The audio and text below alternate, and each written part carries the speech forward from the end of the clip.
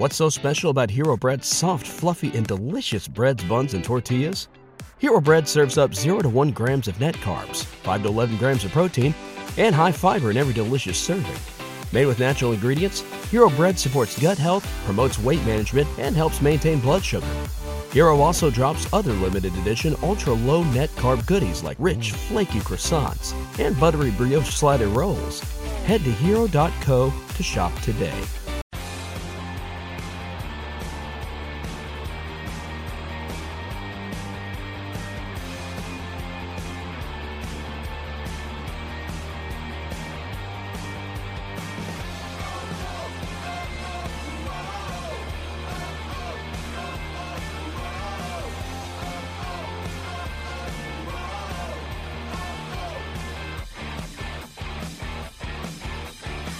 Hello, welcome to this week's Wolves Fancast. David Evans here. On the podcast this week, we've got Ben Husband. Hello.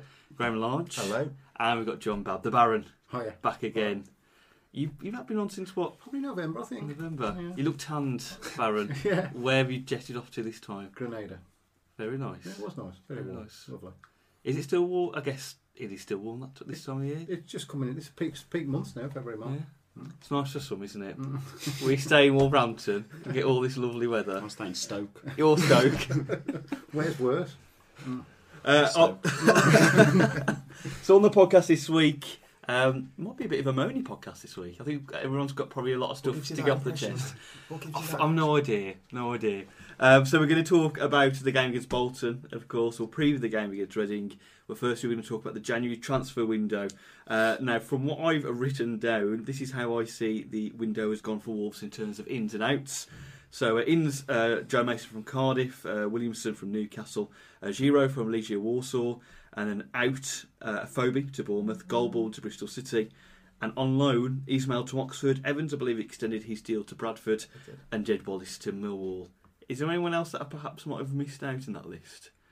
Aaron Collins coming from Newport. Yeah, apart from the bulk boy of academy players we got. I think it's like 4, which is unusual. It's traditional. We get January, one, don't we? We usually get the yeah. one on the last day, which we didn't have this year. No, we got him a couple of days before that, didn't we? The lad from Yeah. Barnet.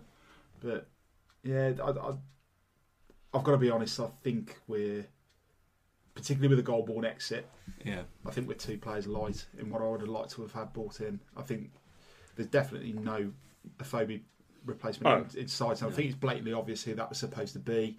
And we all know what's happened. He's now gone and signed for a La Liga side. And also he's coming to a side that are much lower down the league than Middlesbrough. I think it was a bit of a... and when they only want him on loan and he gets offered a permanent move back to Spain, I can understand why he's taking it. Nou Camp or Molineux to play against. That's your choice. But it's a frustrating period. The January transfer window always is for us. I don't think we've had a particularly successful one for a number of years now. I mean, Phoebe's signing kind of papered over the cracks a little bit last season, and I'd probably go back to the last time when I thought that we had a priority position where we needed to sign a player, and we did. Was probably back in 2009 when I think we bought Christoph Berra in that transfer window, and that was the time when we needed a centre half and we went out and got one. But ever since then, it's been fairly obvious that positions need strengthening, and we just don't tend to do the business in January. I don't know. Well, a Phoebe. I think that papered over. I think they were 2 crucial. But with Dicko, we kind of let 4 strikers go, brought in 2, and one of them was Leon Clark, and. I still think it was a little bit hit and miss, but the bulk of the work had been done by that point. Yeah, I think if we hadn't signed Dicko, it was a crucial sign. Yeah. I'm not 100% sure we'd have won the league. I'm not even 100% sure we'd have gone up. Like there were 2 crucial signings that resulted in great runs. Phoebe, we had a great run. We won 9 games after signing Dicko. That got us. When we signed him, we weren't even in the top 2. No. Was it Jacobs and Henry as well that we confirmed in January? They'd been on loan, but we And confirmed I it guess permanently. before then, how about Ebanks? Was it January? Wasn't he? Wasn't Ebanks with Edwards and Foley in January when Luton Foley had signed before. He'd signed in the summer transfer window. It was the same season, but we know how that season ended. 7th, missed out on playoffs. Don't think that was. But January's always a notoriously bad time to buy if you're desperate. But I think it's a lack of forward planning that's been shown up this time, particularly with what's come out since Afobe's exit about the fact that they knew it was potentially on the cards back in August, September. You think they've had 4 months to line up a player, and I know it's easy. I know it's easier said than done, but to try and push through a deal on February the 1st when you've had the best part of 3 weeks to actually get the wheels in motion on the deal, it just reeks of desperation for me. It really does. Is there an element that perhaps, given the ownership situation, Wolves aren't as an attractive prospect as we all like to think they are? That therefore the striker search could be worse, because if you're trying to convince someone to come to Wolves, they might look at other teams and what wages they could perhaps pay. It's not a good news club, is it, at the moment? No. Let's be honest. I would think even the manager's not even sure of his position, because obviously going forward, he's probably just keeping his job because of the ownership situation at the moment. The fans are dispirited. There's no atmosphere at the place. This is going to be such a happy podcast this week, isn't it? But the longer it goes on, the worse it'll get. The crowds will get lower. Yeah. The atmosphere will get worse. A lot of people go for the atmosphere as much as anything. They go for the crack. But that once you start losing that, then you start losing a few other fans, and then the atmosphere just becomes a spiral that you get into. It gets worse. I just love it how you said they've gone for the crack. Like you sound like Irish guy. To change the subject slightly, it probably didn't help with selling Afobe for what became publicly quite a large transfer fee, because clubs know that we've got money to essentially throw away. Yeah.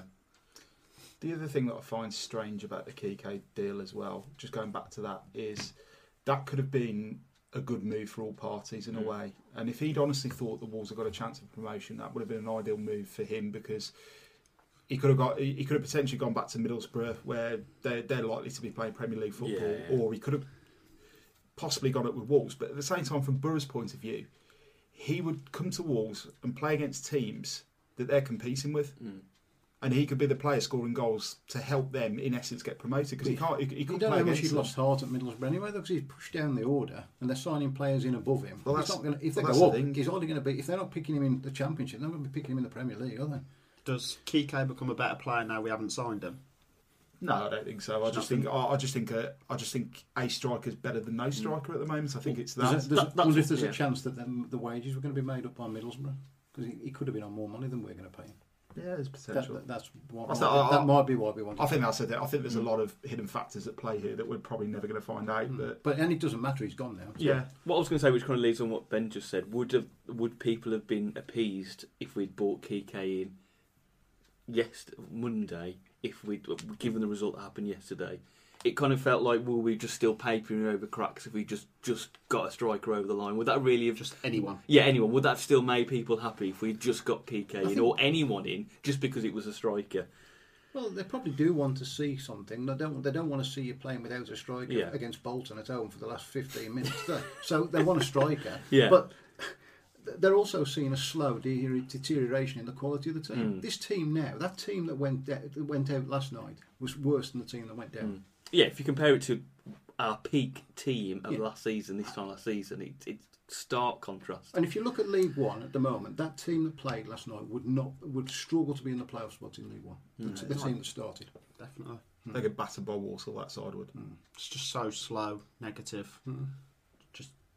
I don't think we'd be anywhere near the playoffs. Because League One is a lot better than when we were in it. The top part of it at the moment, those top 6 clubs. I feel like we need some kind of morale boosting thing throughout this podcast. Well, but that's basically in essence what I was trying to say there. I think we just wanted to see intent and just see like they got some sort of plan of action, and it just doesn't seem like.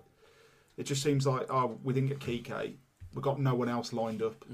That's it now. We're happy with what we've got for the rest of the season. Which, okay, I think we're probably at the point where we're not in any immediate danger of dropping into the bottom 3, but at the same time, I don't think there's any danger of us mounting a promotion challenge now, particularly on what we saw last night when bottom of the league can come and out players. Do you think it could be already planning for the future, for the summer, for next season? Well, I think that was a big thing. I just think they thought we're not going to go down, we're not going to go up. Yeah, stay as we are. Regroup. Essentially, yeah. Let's talk about the people who left. Then Afobe we've talked about in detail. Goalball and Bristol City, which had been rumoured for a few days before. What do we think of?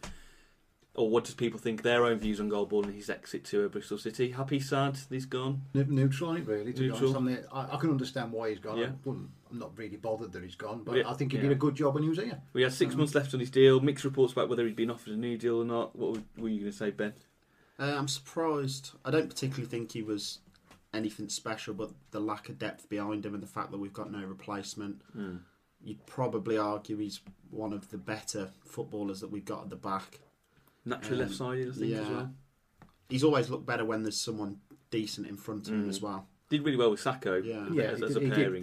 The loss of Sacco affected his game for me. I think the lack of a right foot to prevent him being a good player, and also the lack of height also is a bit of a hindrance to him. But he's got a lot of good assets to his game. I think the other thing on the Sacco front as well is I've always thought he looked a poorer player when McDonald wasn't playing as well, because I think particularly when we were in League One, their link-up play at times between the sort of triangular link-up between Goldborn, McDonald and Sacco at times was the starting point of most of our attacks at that point, and I thought those three complemented each other brilliantly. But he seems to go missing in too many games for me. Goldborn. Yeah, he became very stuttery in the final third for me, and his crossing became. He did put some good crosses in the first. It does go forward very well, but then this last 6-9 months of those crossings. I don't think he's been. I don't think he's been the same player since he got dropped at for the Millwall game last season. I think that's.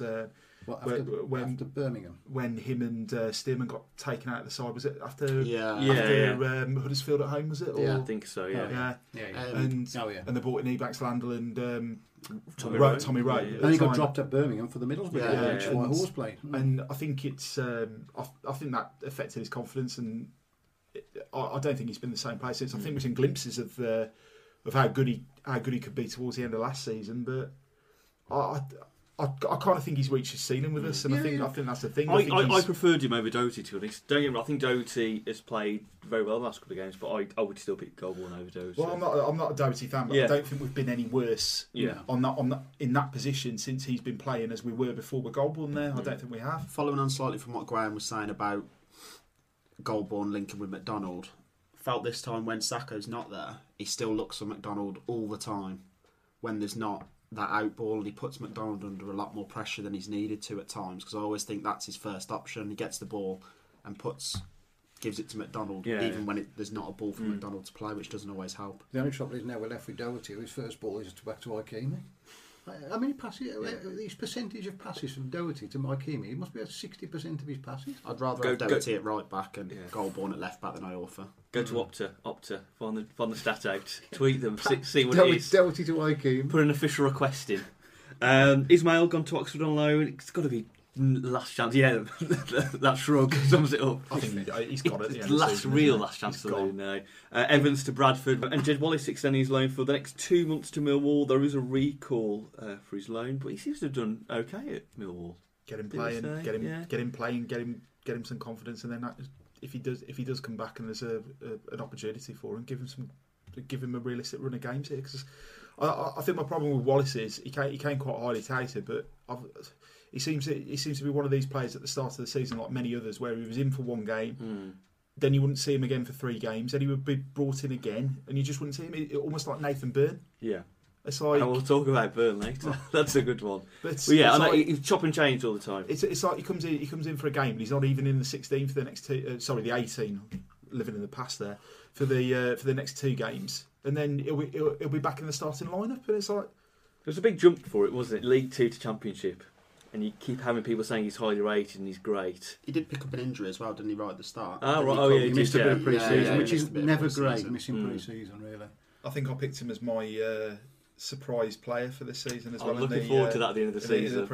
I'm looking forward to it at all. He has been a surprise. My predictions. There are going to be some very bad predictions. I went Doherty to start more league games than Iorfa on the last podcast of last season. Yeah, you're not going to get that right. No. Let's keep them all secret, because that'll be good when we read them all out. No, that was on the show, because I got lots of abuse for it. So let's talk about the ins then. Joe Mason from Cardiff, thought to be about £3.5 million. Do you believe that? No, I don't. I don't know. 3.5-year deal. Is he going to be touted perhaps as the Dave Edwards successor at number 10? Oh my God. Crikey. That is the sentence I have used, yeah. But he's a number 10, he's only, 23? Do you think perhaps he's been brought in to be... I'd have to reserve judgment, because on what I saw last night, I'd be playing for Claregate on a Sunday morning soon. I mean... Did you Ruddy Mason? No, I'll be honest, apart from the goal, which we talk about, I didn't notice. He's not the invisible man.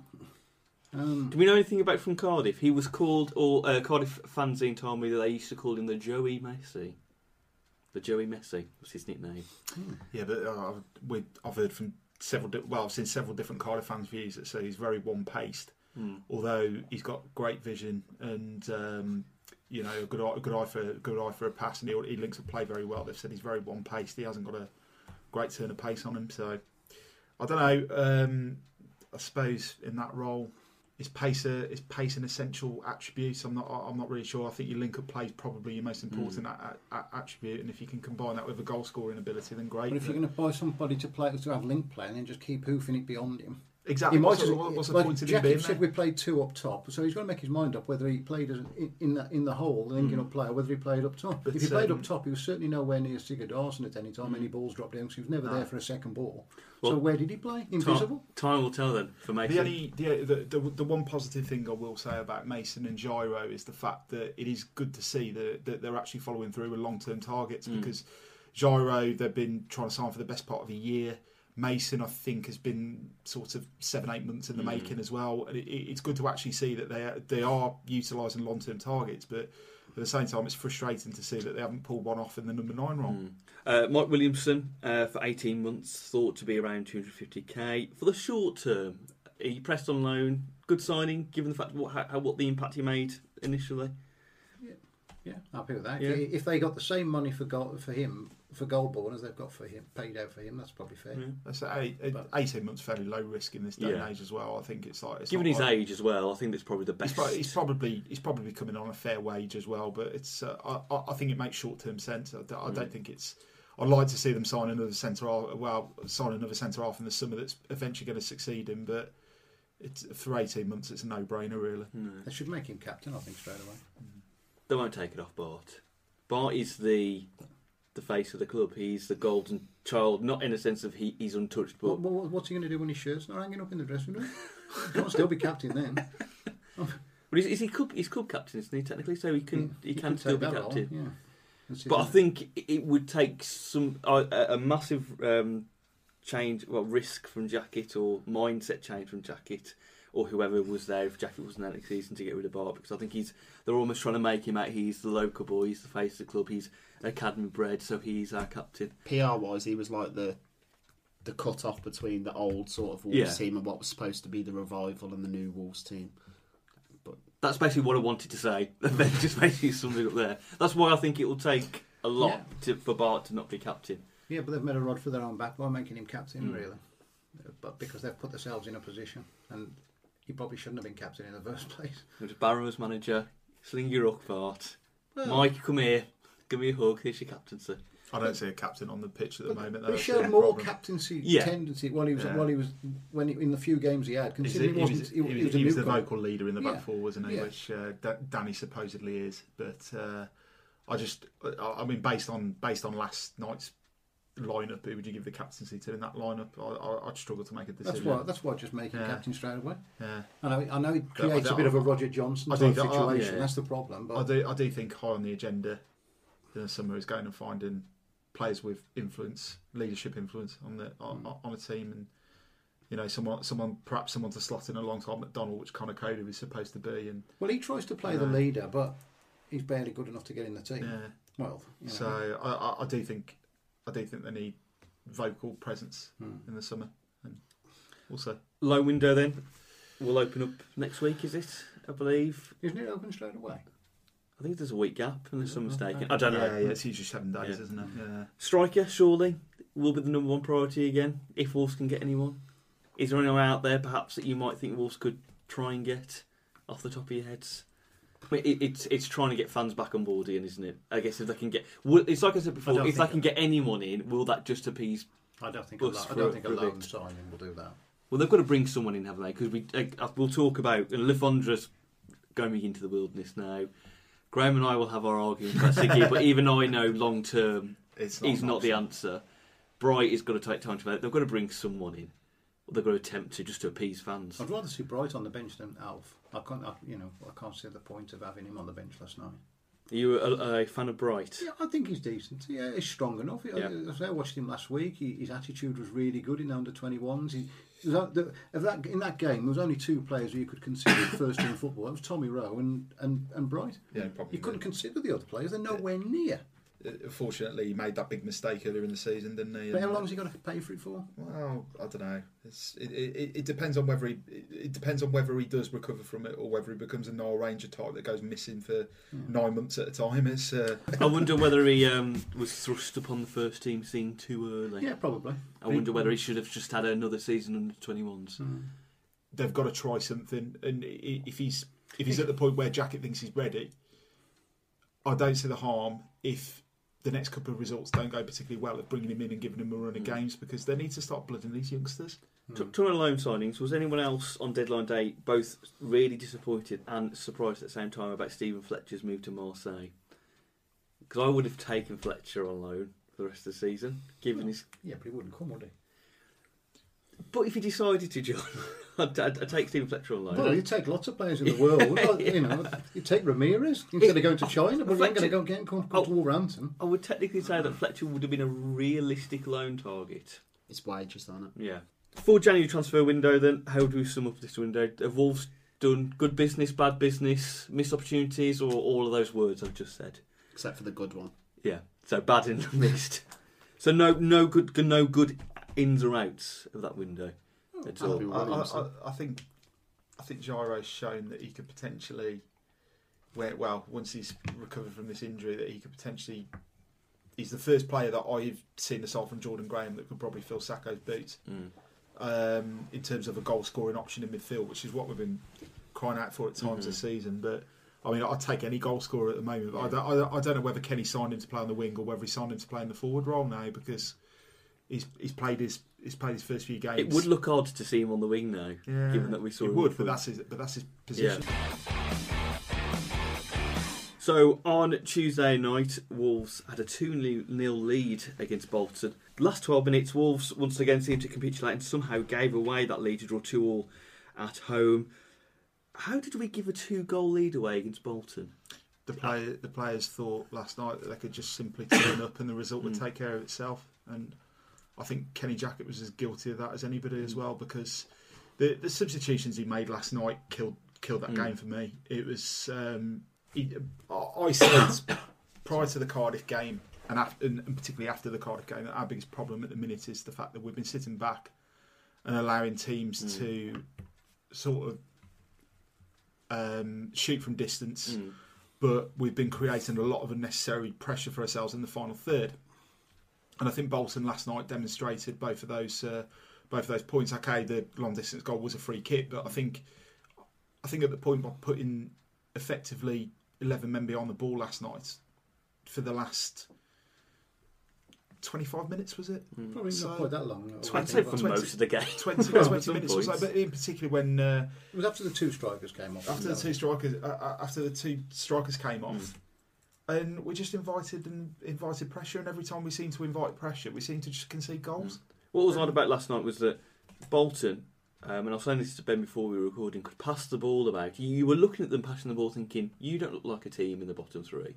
But then all of a sudden, they just pass it into an open space where no one was there. Yeah. And then you thought, right, that's why. But if Bolton had the execution up front, you would be like, you shouldn't be in the bottom. Why are you in the bottom 3? I think that's part of the problem. I think they haven't got a goal scorer up front. And I think as much as people rave about Zach Clough, he's not a goal scorer. Where is he? Answer me this. How long have you had that mattress? Because it's looking even lumpier than my lockdown love handles. And while those might be more cuddly, a lumpy mattress is doing nothing for your comfort levels or your sleep. So whatever body you're rocking, put it on a Nectar mattress. And right now you can save over $500 on any queen or king bundle. That includes a Nectar mattress, foundation, mattress protector, cooling pillows, and sheet set, as well as our 365-night home trial and a forever warranty. Go to nectarsleep.com/save500 and get hugged. Why isn't he not even on the bench? I think he picked up an injury. I think. After all that, we all wanted him. There was... Aside from that, they've got Stephen Doby, they've got Emil Heskey, and they're not 20 goal a season championship scorers. So I think it is a lack of firepower and a lack of a goal scorer up there that stops them from potentially climbing out of the bottom 3 at the minute. But For me, it's frustrating watching your team at home not only get outplayed by bottom of the league, but the fact that they're playing survival style football themselves. When there's how many places between us and Bolton? 12 places. That's nice, and we're playing football like we're in the bottom three, and we're trying to grind out results. The only difference between that style of football that we're playing now and the style of football we were playing under Dean Saunders is the fact the results are slightly better. I was going to say there isn't much difference. That's the only difference. It was very counter-attacking football, wasn't it? Play deep and hope to get teams on the break, and that's what we'd be doing. And it's the long ball as well. It's just like there's no pace in the team. Graham, when he was there, Van La Parra has got him, pace. There's no other pace. No other pace in the team. Let's talk about team selection. The odd selection was Tommy Rowe coming back after how long on the left wing. Just throwing darts. Yeah, that's how I think he's picking teams at the minute. Savile on loan, on the bench, up front, in goal. Yeah, the bloke's lost the plot. But what has Nathan Byrne apparently done that he can't get in front of Tommy Rowe, who's just come back off loan? He can't even come on as a substitute. No. Right. The £1 million signing from Swindon. What? So behind the scenes, do we think perhaps, it's got to be because guessing on, well, unless anybody knows, I don't know. But just call him up, Nathan. What's going on? He hasn't been that bad when he's played. No, I think he's been all right. But he's never had a confidence boosting run. Yeah, he's exactly the same as Jed Wallace. He's not had a run of games. Has he actually ever started? He started against Bristol City. Yeah, he did on the left. Okay. And actually had a good first half, and then got subbed off at half time. The only times I've seen him is when he came off the bench, and I thought he looked quite live. I remember watching Birmingham away, and I thought, didn't he start Birmingham actually?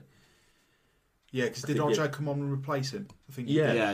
And he did, especially the first half, did really well there. But it makes you think, why? And Tommy Rowe again, I just thought was non-existent because they kept. It was almost like they put him on the pitch. Thought, don't worry, Tommy, because we're going to be playing everything through Van La Parra for the rest of the match.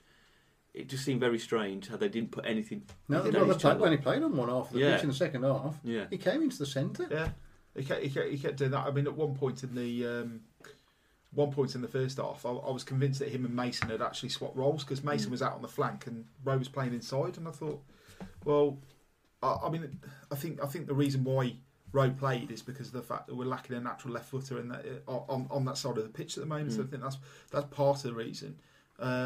John was saying to me before when we spoke that he impressed against Villa in the under-21s game, playing a similar sort of role, and they were trying to play a lot of the play through, and with Jackett there watching, and that may have had something to do with it as well. But and they were hitting every goal kick to him as well, so they were picking him out on the left-hand side. He won a lot in the air, to be fair. He was taking every free kick, every corner, and it was just obvious that he was going to be coming into the side soon. Yeah, he was on the bench at QPR, wasn't he? Yeah. And I saw him playing that role against Shrewsbury in pre-season, and he was dreadful. And I'm not being funny, but if you can't take on League One defenders on the left-hand side of the pitch, why the hell are you playing there in the Championship? I saw him against Burton pre-season, and he actually was one of the better players on the pitch that day. But again, I didn't think he'd be in the plans going forward. Very surprising. Van La Parra, back to his usual stuff. Terrible. He'd be struggling to put a score next to his name. It was that poor. He did his usual thing of just get the ball, try and take everyone on. He had one good moment in the first half when he spun off his defender and made a run to the box and got a corner. But apart from that, some of it was terrible, really bad. It's surprising given how well he's done since he's come back. I'm not defending him because obviously he was awful, but it can't help when there's literally nothing coming from the other side at all. Yeah. So as the kind of player that he is, because he is a confident player, he's going to think that he's got to do everything himself, especially when there's literally nothing coming from the other side. If he's got to do all the work on the one wing, there's only so much one guy can do. He's got to have a break. Wolves have got to try and something else. Freshen him up a bit for the rest, He got dropped in the by Iorfa on a couple of occasions as well when Iorfa was moving further upfield, and Van La Parra being the quicker one of the two is having to chase back, and it's but I think we talked about before. Iorfa was really off his game last night. The link up between those two, they just almost couldn't read each other about what they were going to do. He went on some runs, but then his pass was poor, which then left us on the stretch chasing back. Completely isolated at times. Yeah. And if Bolton had had a bit more about them up front last night, they could have punished us on 2 or 3 occasions. Yeah. Not a good day for VLP Club, Ben. Not a good day. a good day. Me, Ben, and Luke. Which is a shame because I think he's been a much improved player lately. I really do. I think he played okay against the oldest man in the league, Konchesky. But if he wasn't going to play well against Konchesky, he was going to struggle, wasn't he? The game was stretched. And he was one-on-one against him most of the time. So he did play well, though. Yeah, he did play well, but you'd expect him to play. If you can't play well against him, then who's he going to play well against? If he's got pace, Konchesky hasn't. I think a lot of fans have already made their mind up about Van La Parra. And whatever he does, that's it. No, he did play well, but all I'm saying is if he hadn't played well in that game, you'd have had to have been disappointed, wouldn't you? But I'd expected James Herry to show pace against Konchesky. I do agree with Ben. I think people have already now made their minds up. You are with him or against him, aren't you? We can't play one good game in 5. And and the 4 games, the other 4 games, you're struggling to be a 4 out of 10 man. I mean, when I went to Fulham, he's given the ball away on the halfway line. Fulham have played about 4 or 5 passes, gone out wide, crossed in. Iorfa's left his man completely free in about 10 yards of space and nodded in. Bloke behind me. Effing hell, Van La Parra, what are you doing? And you're like, there's been another 5 phases of play since then, but it's him. It's just same with Kit. There was a stage when it was exactly the same with Keogh. There's been other players as well. I think that's what I think people can, not just Van La Parra, certain players as well, people can make their minds about them, and it doesn't matter if they have 5 great games. Once they have that one bad game, it's right, I'm back on you straight away. There has been 1 or 2 odd instances with him. One of his better games was Huddersfield away last year, and then he didn't play in the next game, which is a bit odd for a young player if you have a good game. And he was a really good assist to get a Phobie's goal early on that day. We win 4-1 away, and he doesn't play. That can be a bit odd to work out. But Jordan Graham's had the same sort of things happen to him as well. In terms of odd things that happen in his career early on. You're thinking, what's going on? So. And we talked about Mason. He got the debut goal. Siggy perhaps should have really finished off the shot, but didn't do a lot else, though, did he? That was it, really. Let's talk about Siggy.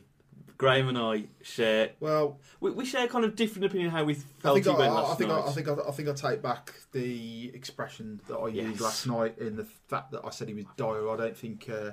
I think I've come to terms that he wasn't actually that bad when I've looked at other worst performers on the pitch today in comparison. But I think other people. I do think he was ineffective in the role, but some of that wasn't necessarily his fault because I think. Unless you got Kevin Francis, there's a bit of a throwback playing up front at the moment. I think a lot of strikers would struggle with Danny Barps lumping up the pitch. Yeah. But I felt for the goal, a number 9 should bury that chance. Yeah, I agree with that. He should have easily buried that shot. His touch is poor. And there was another incident that we spoke about earlier where Van La Parra put a really good ball into the box, and it just sort of hit him and bounced off him, and it's just like. Why are you not taking that down and burying it? A lot of his touch, it was coming off him like 2 yards. He couldn't. It was poor touch. And then he was isolated for the most of the second half. But the one instant where he did finally get the ball, he gave it away more or less immediately. And I just felt frustrated more than anything because I don't think he's match fit. But he's certainly not match sharp. Some of it could be rustiness. Rust, yeah. That's what I'm saying. Yeah. But I still go back to before we let him go. He was pretty poor. He was poor in League One. He was dreadful. He's been, and the thing is, he's been part of the bomb squad on 2 separate occasions. He's been loaned out twice. Yeah. Now he's starting as number 9. I just can't work it out. And again, it comes back to long-term planning. Yeah, it's a striker shortage, isn't it? We've got a striker there. We're playing. I thought he played good last night. I thought in the role he was in, and the lone striker he was playing, he tried his best. Perhaps second half he didn't do as well. I thought he was more. Well, he didn't get much of the ball in the second half. But I think his lack of service as well. I think no balls. The crosses on the wings were very poor, especially for Van La Parra in the second half. And I think he was more physical than I've ever seen him before. He was physical. He could have done with Mason playing closer to him at times. He chased down balls well, hustled defenders very well, more so in the first half. But I think you couldn't fault him for effort. No, I think like you said, John. I think it was rust. He played it's his first start for Wolves in probably League One days. He started against West Ham. Okay, first league start at Molyneux then since League One days. 70 minutes. He's still getting his match shot on his back. Perhaps. I still didn't see anything there that I didn't think he doesn't look like a bloke who's going to score goals. I think the other thing is it's like last season and perhaps the season before in particular. I've seen Leon Clark and Liam McAlinden turn in similar level of performances where they've tried hard but nothing's really come off for them. and they've received pelters from some section of the crowd. Yet it was kind of like, especially on Twitter last night, in some respects, it was treated as like a grand homecoming for Siggy, and it really wasn't. In my eyes, it was.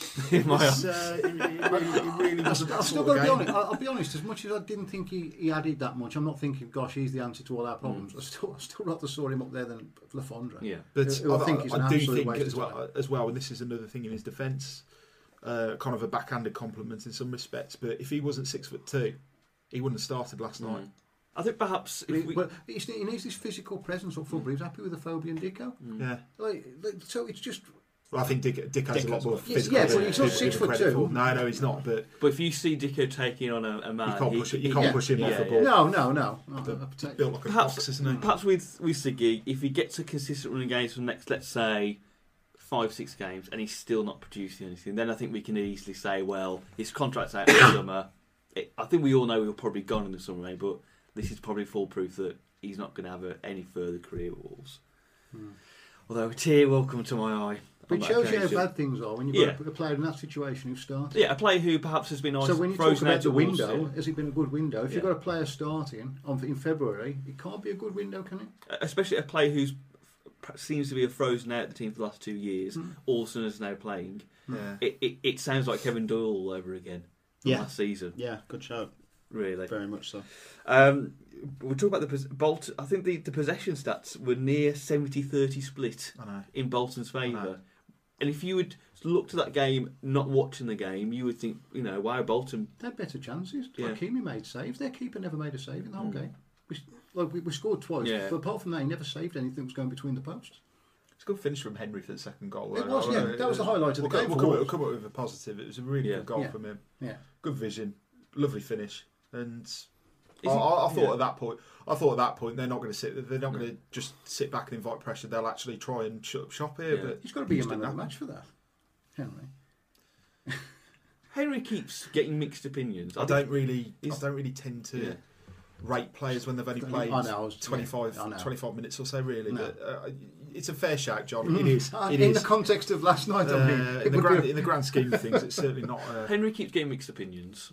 Did okay when he came on, got a goal nearly instantly. Do you think Henry should be starting? Do you think he should have started last night? I do think that impact role suits him. In some respects, I mean, he did a lot of that in League One, didn't he? And that was when he came. That was when he had a really good run of goal scoring. When Kenny was favouring Jacobs, Sacco, and Edwards a lot of the time, he did have a spell where he was coming off the bench and scoring goals, and I do think that works for him. But considering how Van der Parra played last night, I wouldn't be surprised if he starts against Reading. I really wouldn't. Well, especially going back to Reading, because he likes that. Yeah. He likes that going back to club impact. Which I'm never really sure. Do you think it was a poor performance in general from Wolves last night? Annoyingly, do you think if we had just second goal went in, close up shop, it would have just papered over cracks of what was there? It would, but at the same time, it's 3 points, so who cares? Sorry, that's just. But people do care, though. I mean, the games I've found most entertaining this season, the ones we've lost. Like you look at that Leeds game. The Leeds game for a neutral, that was a really good game, wasn't it? QPR game was a tremendous game of football. Yeah. I know we ended up losing, but it was a great game. So, Johnny, you're suggesting we should lose more games for the entertainment factor? We lost today, lads, but it was a great game. It's a great game. But the games we've won, they've been boring. A lot of them. It's been proper grinding stuff, hasn't it? Let's get a goal, and then let's think about just getting behind the ball and defending. And that's why I think Wolves play very deep in second halves, because they want to put Wolves fans on edge. So it gives you something to do, whereas just sit there and be like, oh yeah, well, we've won this. I can't think of a Wolves manager, I might be being really short-sighted here, but I can't think of a Wolves manager that's had poorer in-game management than Kenny Jackett. I think he's blind to what everyone else sees. It takes him so long to make a sub every week. He lets the game get away from him before he makes a change. And he does the same things every week. McCarthy certainly had his moments in that department. I think it ultimately comes down to Jackett or Saunders. Who would you have, Ben? Jackett, but I love how you just drink. I don't think anybody. I think I'll go for Jackett. I think Jackett is as poor as Saunders. I don't think. Okay, that might be a bit over the top. I think Jackett is a poor manager. I think Saunders is a poorer manager. So, final part of the podcast, we're going to talk about this weekend's game against Reading earlier on this season on Boxing Day. It was a 1-0 win with a James Henry header. It was. It was a great game. Nerves. I don't think my nerves have felt like that before. Last season at the what's that stadium called again? It was the Majeski, but it isn't anymore, is it? It's changed name, hasn't it? Now? Was it now? Do we know? I've forgotten. The Waitrose Stadium. We'll say that. It was a 3-3 thriller, wasn't it? Yeah. Annoyingly, because again we basically killed the game off at 85 minutes, and then they still scored. Last night, as recording this, Reading lost 2-1 away to Ipswich. I think it was a very late Ipswich goal that got them the win. I've no idea where they are on the table because I didn't do that much research. Below us. Which doesn't bode well. Fallen away badly after a good start. Brian McDermott back at Ipswich at Reading. Think it more of a next season planning man for Brian McDermott? Come in, just try and do what you can now and then push on for next season? There are a lot of teams in that position. It's ridiculous to talk about. So many teams in transitional periods at the moment in the Championship. I mean, you look at QPR and Fulham. Fulham actually very close to relegation. So basically every team in the Championship bar the top six. Every transition. The ones outside a little bit above Fulham, a couple of places or two of Fulham, they've got no chance of going up, and they're probably not going to go down. It is still the Nefesky Stadium, by the way. Is it? I thought it had been changed since the new hour. Ben and I were saying before the podcast, I think Reading are perhaps one of those boring teams. Just everything about us. It's just like a mundane team. Just when you say Reading, you just got a song, haven't they? Well, we played that. We played that last season. Yeah. Not again. We had that before you got here. Not again. That's what Dave answered the door with. That was awful. It's giving me a ring bell on the door. But you say Reading, and you nothing comes. You don't go. It's not on my list of grounds to go to ever again after the previous time I went there. I've got to say, out of town grounds don't do a lot for you. It's just soulless. But Ben was saying there's a carpet right outside. Yeah, apparently there used to be I don't know if it's still there. This is what I've heard. There used to be a massive tile shop and a carpet shop. It's like a room. That's all right. That's all right then. I'll go to Reading and get me underlay sorted. Team selection for Reading then. What changes would you make? What changes could you make given the selection? I've got to be honest, what was wrong with Williamson? He's injured. Still injured. Yeah. What is it now? I think he's still recovering from that hamstring injury. He got injured as soon as he went back to Newcastle, didn't he? Because they recalled him and he got injured. So I don't think he's one of them. 31-year-old has been injured for a couple of months. So you wouldn't imagine that Williamson will be selected for the weekend. So what changes could you actually make, apart from perhaps Tommy Rowe in an ideal world? And Byrne playing or Henry playing on that left wing. What other changes would people like to see? Forget Nathan Byrne, he ain't going to play. Yeah. I think Henry will come in. I think it will be for Rowe, although I could make an argument for Van der Parra based on last night's performance, but I can't see Byrne and Henry coming in. It wouldn't surprise me if Price comes in for Cody. But Price is better than Cody.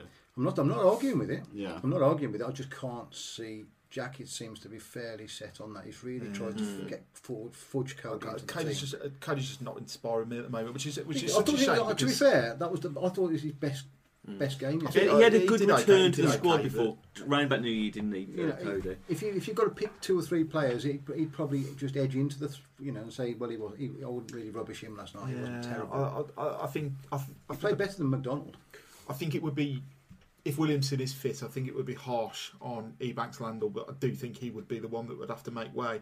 I think it would be harsh on him. Whether there's an argument he would perhaps move to one of the fullback positions, I don't know.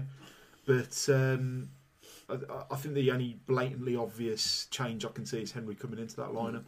Would it be really bold for me to say that I thought Ebanks-Landell did okay against Bolton last night? I think he was probably. He's had some cracking games just recently. I picked Doherty as the best player last night, and I think it was only just from Ebanks-Landell, in all honesty. I forgot to do working man's man of the match for Bolton. I don't know who got the corporate one in the end, but you know who got the corporate one? Who? Tommy Rowe. Tommy Rowe? No, sorry, Joe Mason. I knew it was staggering. I knew I was staggered. No, it was Joe Mason. Joe Mason touched the ball once. Got the goal. Yeah. Automatic man of the match. So that was the corporate man of the match. John Babb, who would you have doffed your cap to if you were working at Ebanks-Landell? Oh, interesting. Graham. Matt Doherty. Ben. Pick a player. Van der Parra. Yeah, Van der Parra. I don't know who would have picked for working man fans the match last night. I'll go for Ebanks Landale. Why not? Why not, Baron? So no other changes than people can think of for Reading, maybe. What the old, no, yeah, Lafondra can play, Henry can play, because you both played for Reading. So make one of them captain. Yeah, should bring Mickey Gooding back as well? If Sigurdarsson isn't going to play, if he wants to make a change up front, there isn't a lot of other choices. And I guess there is that old team mentality thing. I don't think he should play, thing, but it is a potential change that he might make. You would think Siggy will start again. He's got to try and give him running games and give him a try eventually. So let's do predictions for Reading then. Ben, let's go to you. You're going, aren't you, I believe? Unfortunately. You fancied a trip up to the glamorous Reading? Yeah, I come from Stoke. I can't get any worse, can it? We'll go for... What's your gut telling you right now? Not your heart, your gut. I think it'd be terrible, and I think we'll win by a single goal, 2-1. 2-1, okay. Graham, what's your gut telling you right now? Still got a couple of days left. It's telling me 1-1 draw, but I'm going to be bold and go for the 1-0 win, I think. Ooh, okay. Well, I'm going for your 1-1 draw. Yeah. It's depressing when 1-0's a bold prediction. We go for Baron, sorry. 1-1. 1-1. Okay, I'm going to go for a 0-0 draw. Oh God, it's exciting. That's bold. Yeah, that's bold. This is how we expected us to keep a clean sheet. That's bold. Yeah, so exciting it's got now that a 0-0 draw is a good result. A windy day, just swirling about. Terrible game. Go to Waitrose afterwards. Get a nice sandwich. Treat yourself. Some Waitrose. I'm going to Carpet Rise. And that's where we'll leave it this week. Thanks very much for listening. Thanks to our sponsors, Opera Creative. If you're looking for a new website or web solution, check them out at operacreative.com. Facebook, Wolves Fancast. Twitter, at WWFC Fancast. Instagram, Wolves_Fancast. And email us at wolvesfootballfancast@gmail.com. And we'll be back next week to talk about the game against Reading. There's no midweek game next week, is there? No. No, good. So we'll talk about Reading next week. Wedding, yeah, Reading, and we'll pop off to. We'll go to a wedding and do a commentary of that secret podcast recording. And the build up to the Preston game. And there's the groom. He looks a bit nervous there. Best man, reassuring him. There's Aunt Val. Nice hat. Nice hat. Channeled your Jonathan Ross. Thanks for listening for this week. It's bye from the Baron. Goodbye. Bye from Graham. Ta-ra for now. Bye from Ben. Bye. And it's bye from me. See you next week.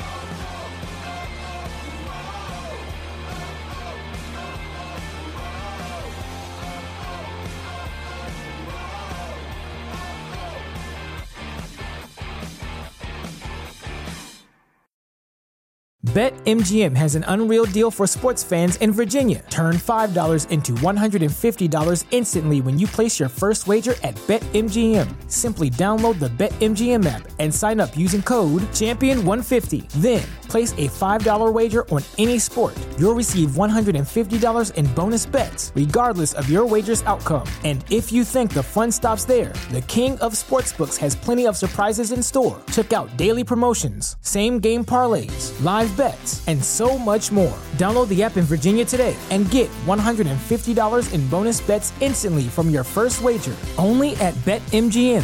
BetMGM and GameSense remind you to play responsibly. See BetMGM.com for terms. 21 plus only. Virginia only. New customer offer. Subject to eligibility requirements. Rewards are non-withdrawable bonus bets that expire in 7 days. Please gamble responsibly. Gambling problem? Call 1-800-GAMBLER. Promotional offer not available in Washington, D.C.